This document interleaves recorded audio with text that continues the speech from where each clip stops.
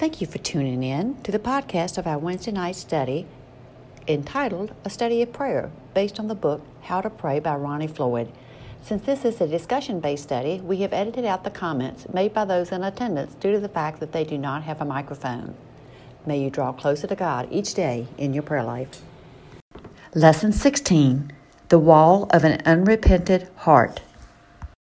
Especially if you're with us for the first time or you're dropping back in after a little while, we have been having a study on prayer, different aspects of prayer, and how prayer can be powerful, but also how our actions or attitudes can slow prayer up and be a block in the way that God answers and honors our prayers. Our attitude and our heart ties in very deeply with how God honors prayer. And so we've been looking at prayer in a lot of different aspects, and the lessons that we have been through in the recent past, 14, 15, tonight is lesson 16, are barriers to prayer. What are our barriers to powerful prayer? Let me just backtrack and tell you the first two so we can tie in with the third one tonight. First of all, one barrier to prayer is the wall of strained relationships. You nor I can have a truly deep prayer life if we're carrying anger and malice or hatred or feelings against someone. God cannot honor prayers when our relationships with people are filled with negative things. A church cannot be a powerful praying church if we have infighting inside the church. Now, there may be disagreements in the church, but we need to be together so that we can work those things out and forgive and move on. Amen? You know, we would be naive to say that never happens. You know it does. But we need to be able to work through those things so we can move on in the ministry and especially in the prayer life of the church with the Lord. A church cannot be powerful praying if it's in upheaval and strife. So we have to resolve that barrier of strained relationships within the church and personally in our own lives. First barrier. Here's the second barrier to powerful prayer. The wall of improper motives. What does that mean? That means that my will is more important than God's will. That my motive for prayer is improper. I'm asking prayer for my benefit rather than for God's will to be done. We need to lay aside self-centeredness in our life, and we need to lay aside self-centeredness in the church. And one of the things that we talked about in that lesson was that the American church can be very self-centered. Let's minister to us rather than looking outside for others and their needs. Sometimes, you know, I'm not talking about we as Clifford Baptist Church, I'm talking about we as the church in general. We can turn inward and look at ourselves and look at our needs and look at our comforts and not look at the needs that are outside of our scope of ministry. So we need to surrender to what God wants and not necessarily what we want. Sometimes we need to lay down our personal comforts. Sometimes we need to step out of our comfortable box. And we need to ask God what He wants, because it's not about us. It's about Him. When it's about us, that's a barrier to prayer, because it's a selfish motive. Okay, tonight, then, we move on to, still under the heading of the barriers to prayer. Tonight, the third barrier to prayer is the wall of an unrepentant heart. For those of you who are joining me here for the first time, I thought I brought the book with me. I must have left it at home. It's a book on prayer that was written by Ronnie Floyd, who has been a pastor for many years, over 40 years. He's also in the upper ranks of leadership with the Southern Baptist Convention. A very knowledgeable man. Some of us here have heard him preach. A great man of God. So I've appreciated this book that he wrote. So I'm using that as the skeleton, kind of putting the meat on the bones myself in some of the areas, but I'm using his skeleton of this book. Tonight, the third barrier of prayer, then, is the unrepentant heart. How many of us here have a drawer in our home somewhere that we call the junk drawer? 100%. Well, maybe not quite, but You scrounge around, and we've got one. And I spend more time trying to find what I need than using the thing that I get out of the junk drawer, because it's 3 feet deep and it's got all kinds of stuff in it. We scrounge around till we find the tape or the ruler or the screw or the pliers or the eyeglass screwdriver or the picture mounting wire, the super glue, the small nail, the tape measure, whatever it is in the junk drawer. You got to find it in order to complete your task. But also, you don't raise your hand on this one, but some folks have a junk room in the house. Maybe it's your garage. I've seen it. I've just seen your garage. That's all I'm saying. I've seen your garage. But while the house might be clean and spotless, there's this closed up space where all the junk collects. While all of your cabinets might be completely clean and look wonderful and everything's in its place, there's a junk drawer somewhere that's hidden that has all the mess in it. So here's the question tonight that really does lead us. Do you have that kind of room in your heart? Do you have some room in your heart, in your life, that you would be ashamed if someone opened the door and looked inside? Here's a quote from the book. That room may contain some passions, desires, vain imaginations, speculations, and secret sins that you have lived with so long that you're not sure you are willing to live without them. That room that collects those things. So we keep the door closed and those items hidden. We're not eliminating the junk. We just hide it so nobody can see it. I noticed that we went from laughter to complete silence here because it really does strike us that we need to examine our lives. And believe me, I'm leading you in this study needing to examine my own. So we're in this together, and we're in this thought together of what we need to deal with in our life. So we're going to deal with this subject of secret sin tonight, because secret sin is a huge barrier to powerful prayer, answered prayer, honored prayer. According to Ronnie Floyd, the author of this book, secret sins are like bricks that build a wall up between us and God. And for the secret sins, we're the only ones that know about the wall, personally. Other people outside looking in don't know about the wall. But that wall keeps our prayer life from being effective. The Bible certainly does teach us that sin cannot be cherished in the heart. That we can't carry it around and keep it as a pet, but rather we are to have it removed by the Lord. Psalm 66 verse 18 says, "If I regard wickedness in my heart, the Lord will not hear." So there it is, another word for regard. When it says, "If I regard wickedness in my heart," another word for regard here in the Hebrew is to cherish. If we hide away sin but keep going back to it, then we regard it, we cherish it, we carry it, and it becomes a wall. So secret sin blocks God's answer to prayer. And secret sin stands in the way of answered prayer and powerful prayer. So if there's something in you or me, and we know that it's not right before God, then we can deal with it in one of two ways. We can let it go under the power of God. We can lay it at the foot of the cross and say, "Lord Jesus, please deliver me from this thing that I'm carrying. Deliver me from this hidden sin that I've cherished too long." That's one thing we can do. Another thing that we can do is just hang on to it. And the longer we hang on to it, the harder and the more unrepentant our heart becomes.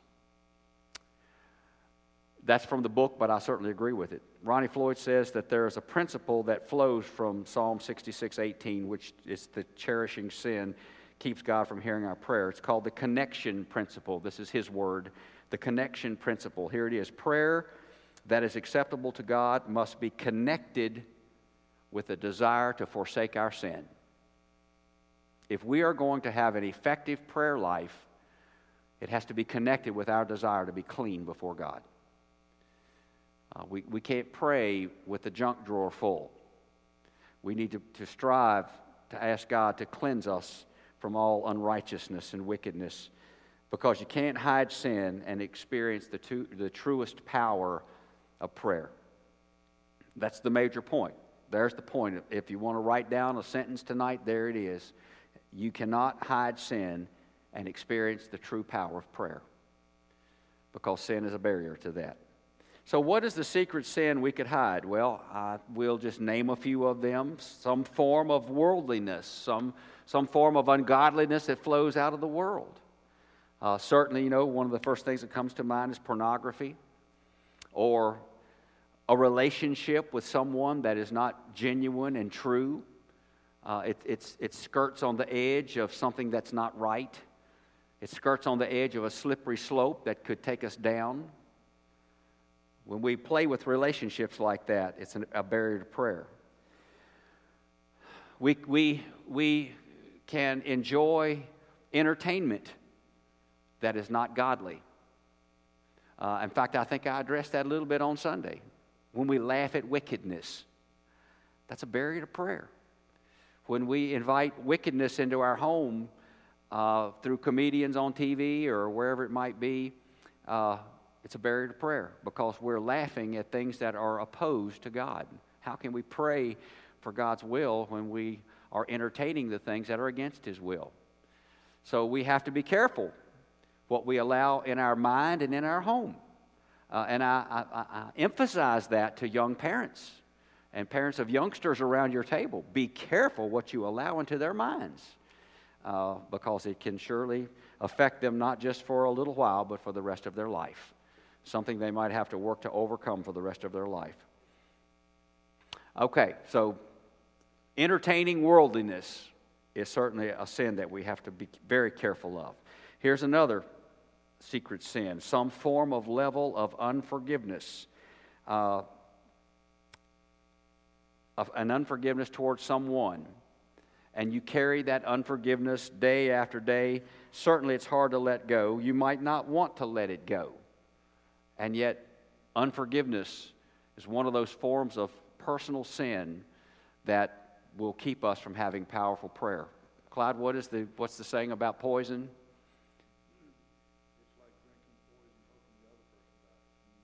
Unforgiveness is like drinking poison, hoping the other person dies. That's a pretty good. That's something to write down. Unforgiveness, like drinking poison, hoping the other person dies. How sad that is. It's self-destructive, and it's destructive to a good and gratifying prayer life. Another secret sin: you're stealing from God, and maybe you steal from God and hide it in your junk drawer. Maybe it's a form of material stealing. You bring home articles from work that really didn't belong to you. Or one way of stealing, and this is solidified by the book of Malachi, if you don't tithe. Every penny and every shred of everything we have is a gift of God. All the provision that we have is a gift of God. He asks for 1/10 of it back. If you don't give it to Him in usage for the kingdom's work, it's plain old stealing. And that's exactly what Malachi calls it.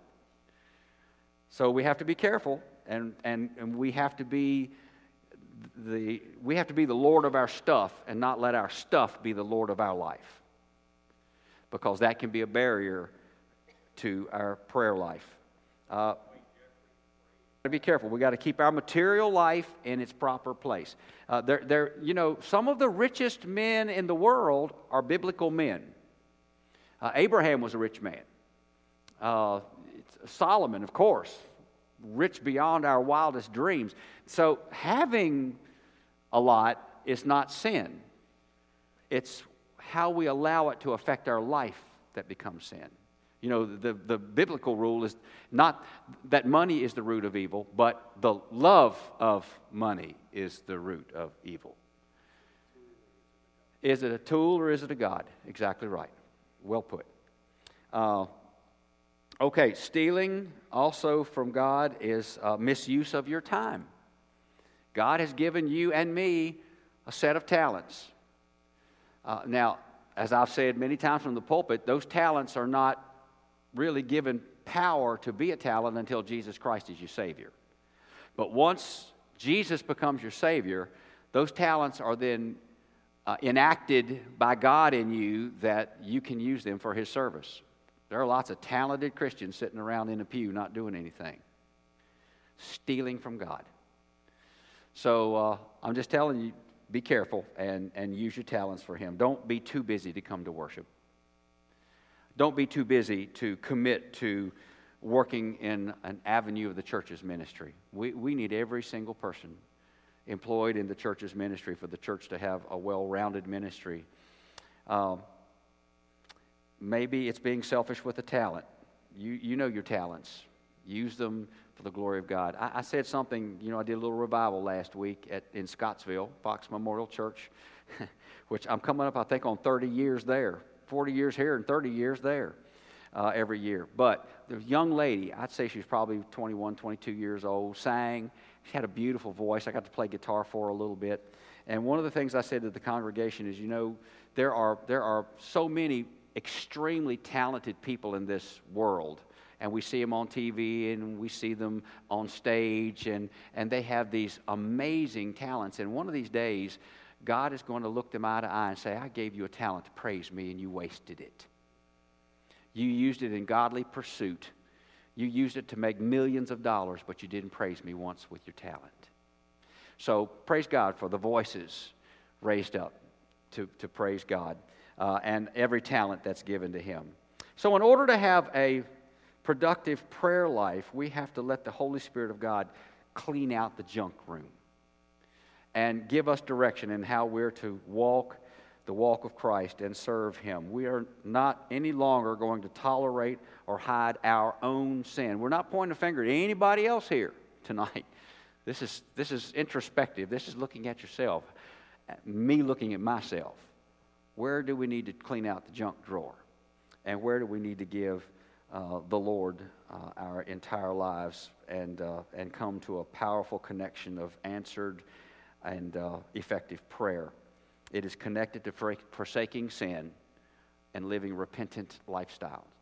Okay, the end of the study here, he gives us 4 symptoms of an unrepentant heart. Let's see if I can get through these so we can have some time for prayer. Symptom number 1 is very simple. You just desire to keep on sinning. There's no desire to resolve it, no desire to clean out the junk room. And a loss of spirituality will result in the loss of even the desire to pray.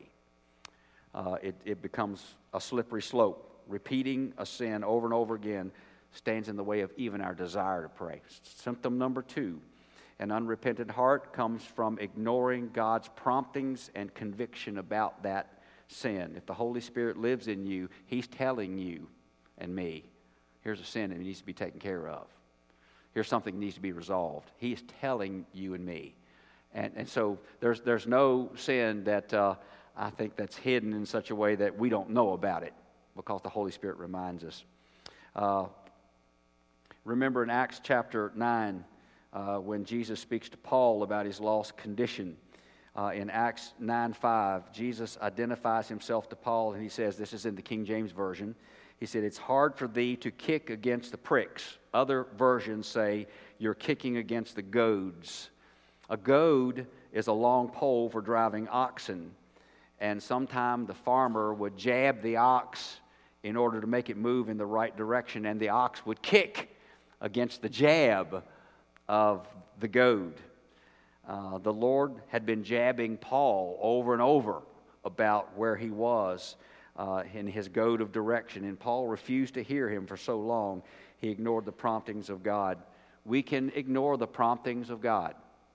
We must be careful. Symptom number 3, to ignore the Lord over and over again will then develop a hard heart that will not listen anymore. That's a place we don't want to be. We want to be soft-hearted, tender-hearted. There's a hard heart, there's a tender heart. We want to be tenderhearted toward the Lord's direction. To say no to Him once makes it easier to say no to Him the second time, and easier the third, and easier the fourth, until you never come back. That's what the Lord tells us. Be careful, because it damages our spiritual heart. The last one, symptom 4, a hard heart in a Christian makes that person prone to manage that sin rather than overcome it. Let me just integrate it in my life and not get rid of it. A great verse in this area of victory over abiding sin, and we'll end with this. I have a little point here. We can discuss this, but let's not. Let's just hear it and go straight on to prayer so we don't lose our prayer time tonight. Philippians 4:8. And Philippians 4:8 says this: Finally, brethren, whatsoever things are true, whatsoever things are honest, whatsoever things are just, whatsoever things are pure, whatsoever things are lovely, whatsoever things are of good report, if there be any virtue and if there be any praise, think on these things. Clean out your junk drawer by thinking on these things. Thank you for tuning in, and we hope you will join us on our next podcast.